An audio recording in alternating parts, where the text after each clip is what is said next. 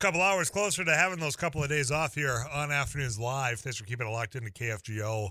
I'm Tyler Axters, your host, and I'm going to get to my guest here in just a moment, but we did have some global, breaking news over the course of that last update. You heard a little bit on our CBS National News, but the response to Iranian drone strike that killed 3 American troops has gotten underway, or had been conducted earlier today. 85-plus targets, seemingly in Syria and Iraq. And we'll get you more information on that throughout the afternoon, and certainly when we come back, once we know more over the weekend on Monday. But there was something fun that I saw, and credit where it is, in the paper here about state pinball champ to represent North Dakota at National Pinball Tournament. I had no idea that this was even a thing. So I reached out. I found the champ, and the champ is here. Ryan Babb, welcome to KFGO. How you been? Good. How you doing? Doing well.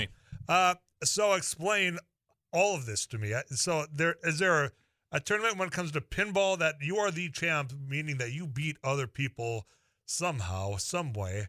I'm a novice at this. I've played pinball to the point where I get frustrated very easily. Sure. Patience wears thin. It always seems like that damn ball just always gets in between the two paddles where there's nothing a guy can do. Well, the whole point when pinball first was developed and designed was to steal your money, basically. I mean, it's a coin op. I've been the sucker of game, that. Then. So okay.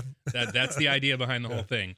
The way it works is every state has pinball tournaments that they hold. Mm-hmm. And you can play in any tournament, in the country that you want to play. But the states that you play in, you kind of earn like points, I guess you'd say. Okay.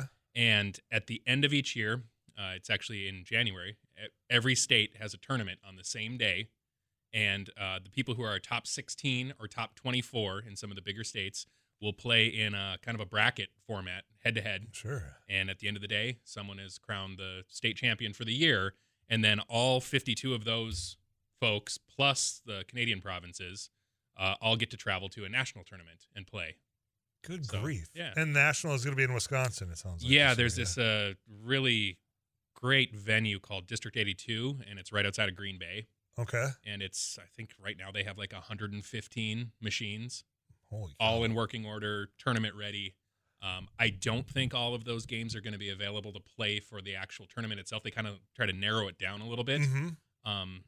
But yeah, everyone's going to face off, and I'm technically right now I'm slated to play against the Georgia state champion in the first round, who's a real good player. Sure. Well, I assume you all have to be if you're the state champs of your respective states. Some states are certainly more competitive than other states. All right. So let's put it that way. Well, let's dive in a little bit further on that, on the competition itself here, because you talk about, okay, we got to we do the head-to-head. Do you get to walk into the hall and say, okay, today I'm playing Kiss? Like that, how does that? Do you get to select which machine and get to play that machine throughout? Because all of a sudden you become the expert at it. Walk me through that. That varies from tournament to tournament. Okay. There's different formats for tournaments. In this particular format, basically, I'm matched up with someone. We have a bank of games. Say it's 12 games that are available. Each one of us got to pick 3 games, and then the lower seed would decide what game got played first, and then I would get to pick what game got second. You kind of alternate, basically. So you have your 3 picks going into the match, but then the other person also has their 3 picks. So you have some that you're good at, but the idea is you kind of have to be good at all of them. Sure. Or at least competent at all of them, so that you don't get wiped out by someone when they pick their games and you've never played them, or you don't like the games, basically. Ryan Babb's our guest, North Dakota pinball champion right now. We're talking about the fact that he's going on to nationals here, and I have no clue. I'm brand new to this, so that's why I'm just eager to learn about this. I know of some of the parlors in town, or the halls, whichever we want to go with here. I know that there had been one down in South Fargo. I'm not sure if that one's still down there. Unfortunately not. Okay. So Fargo Pinball there's a Fargo Pinball Club. It first started in downtown Fargo, right on Broadway. At a certain point, the club got sold to the gentlemen who run what's called Fargo Pinball now. They opened up the club down on South University, kind of 32nd and South University. Yes. It's a private club. You had a card. It was kind of like a gym, basically. You could go there pretty much 24/7. I had a friend that lived in the neighborhood that would go there every now and then. It's great. I mean, it was a really, really cool thing. During the pandemic, shut down, unfortunately. But what those guys did is they took all their games that they had amassed, kind of a real nice collection, and they found places to put them out in the public. So right now, the Gastropub Billiards down in South Fargo, they've got a nice lineup, maybe 12 to 15 games. Okay. I don't know off the top of my head. And then Drecker's been a great partner with him. So Drecker's got like 30 plus games right now, which for this area, this size of a metro area, it's a really unique thing for us to have. And then they've also got some at Dempsey's right now, I think. Okay. There's a couple games in the back there. I recognize the ones that Drecker did. That just seems like a perfect spot. It's great. Pinball. It's always like they had that in mind when they built the interior of it. But so it's fun. And I see whenever I'm there, people are playing. Lots of people play, old, young. It's one of those games that it fascinates kids, and then older folks remember it. Yeah. You know, they've had it their entire life, and then people my age. You know, I was born in 1980. Okay, so I kind of lived through the arcade thing. Yeah. God, that was a great time. Wasn't it? Yeah. And I mean, in the 90s, you know, there were pinball machines everywhere. There were gas stations and. Not to mention bars, places like that. I remember in Devil's Lake, because I'm from that area, the Pizza Hut in Devil's Lake had a pinball machine. Yeah, every place did, basically. As the 90s wore on and video games kind of took over, home video game playing, a lot of pinball got pulled off location because they're hard to maintain, and it just wasn't the hip, cool thing, I guess. But like everything, it comes back. Exactly, because I'm thinking vinyl right now, doing the same thing. It's resurging like that. Now it's overtaking some other platforms. Ryan Babb, I guess you got more time for me? Because I got to ask, how do you got started? Sure. Yeah. You know, and how you got into, now you're the state champion in North Dakota when it comes to pinball. Going on to Nationals again, that's going to be in Wisconsin. We'll ask about that. If you have questions, 35270 is how you can join the conversation right here. I'm Tyler Axis. This is Afternoons Live on KFGO. Ryan Babb, my guest, he is your North Dakota pinball champion right now, and he's talking about going to Nationals. But I left you with the question of, how'd you get started? Because you said you were born in the 80s, and, of course, you had the arcades back then, which, again, I just love arcades. I know we talked barcades on the break and how cool and fun those are because, you know, you get to go and you roam around, and they have some of the old things. What old is new again. And pinball's having that resurgence like vinyl is. Absolutely. But what got you into where you're now like the champion of North Dakota? Well, like I was saying, you know, I grew up in an era where there was a pinball machine everywhere, in a bar, in a gas station, like you were saying, in a pizza parlor. Mm-hmm. And it's just something you did, you know, as a kid. You threw some money in it and you played.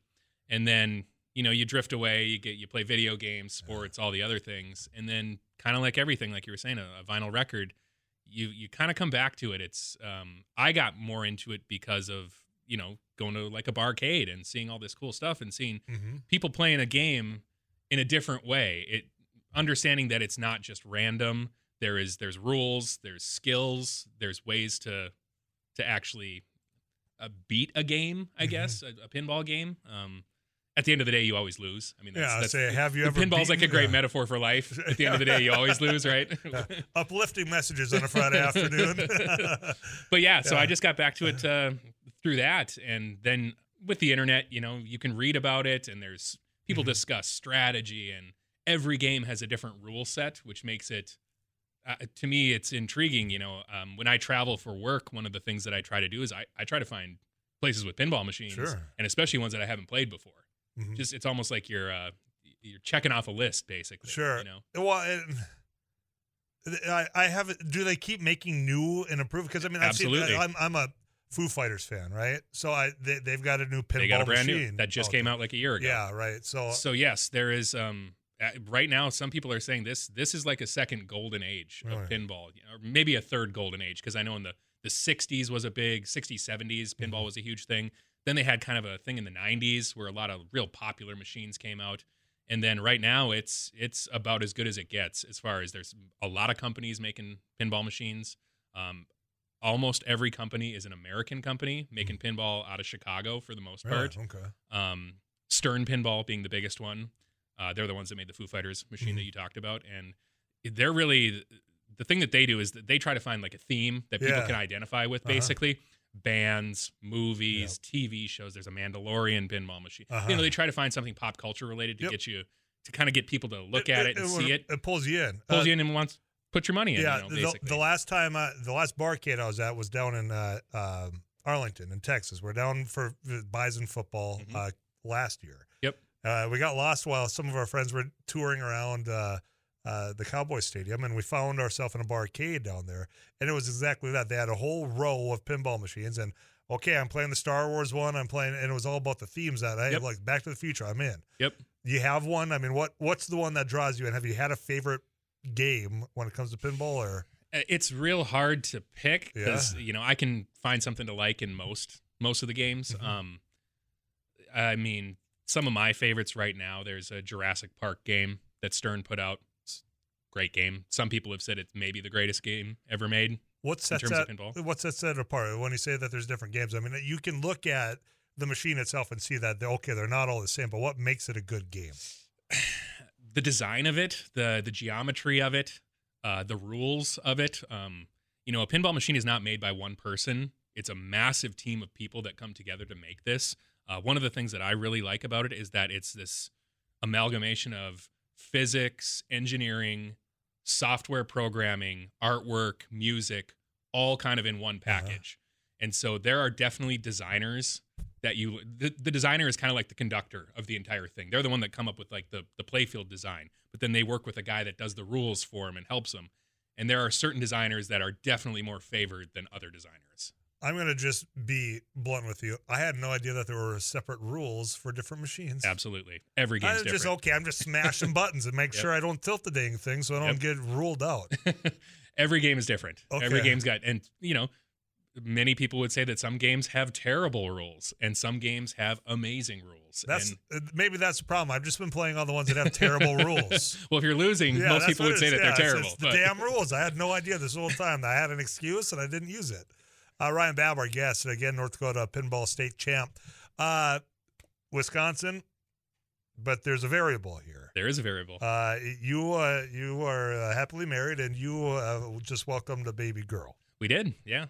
And, that's going to be maybe the variable of whether or not you get to go. It is, yeah. My wife and I just had our first child, a daughter, and she was born a little bit earlier than we expected, and so she's been in the NICU, and my attendance at the national tournament is going to depend on if we can get her home and get a couple weeks under our belt and get my wife feeling comfortable enough to kind of let me go. And that's first and foremost for me. Well, that's the right answer. Yeah, absolutely. That's first and foremost for me. And luckily, we have a good crew of like local pinball people here, and the guy who I beat in the finals, he is more than willing to fill in for me at the last minute to represent the state if needed. And he's given me the grace to have enough time to figure out whether I can actually do it or not. So, well, I mean, kudos to him, for saying, hey, because obviously I would be eager to go, but to have that at a last minute notice, because then, I mean, there's a pressure on you just being a father, let alone having to make those arrangements. But absolutely. But daughter's healthy and she's doing great. Good. Yeah. She's doing as good as he possibly can. And, the doctors keep saying that her track and her course is looking great, and knock on wood or whatever this surface is. Yeah, don't ask. It's something cheap. I mean, if we're lucky, maybe she's coming home in the next week or two here. She's been there since December 21st. Oh, wow. When she was born. So it's been quite an extended stay for us. And, great work at those facilities doing that. Absolutely. As well. So, timeline for you to go to Wisconsin if everything does work out well. When is that tournament before I let you go? Tournament is on March 7th. And then there's also some ancillary tournaments that are around it, but that's kind of the big one. It would only take, it's not far away. It's a day drive if you have to make it. Yeah. So I could do a drive a day and then drive back the next day. I'd love to be able to stay for a couple of those other ones to make it worth the while of taking the trip there. But I'm hoping by mid-February here to know. Very good. To know, so that the other guy can do a little bit of planning too. Well, congratulations on one, being a father. Thank you. And two, for being North Dakota's pinball champ. Thanks. It's been a fun conversation. Let's do this again sometime, all right? I'm down. Thanks. Ryan Babb, the North Dakota pinball champ. Let's get you caught up with KFGO News. After News Live's final half hour is next.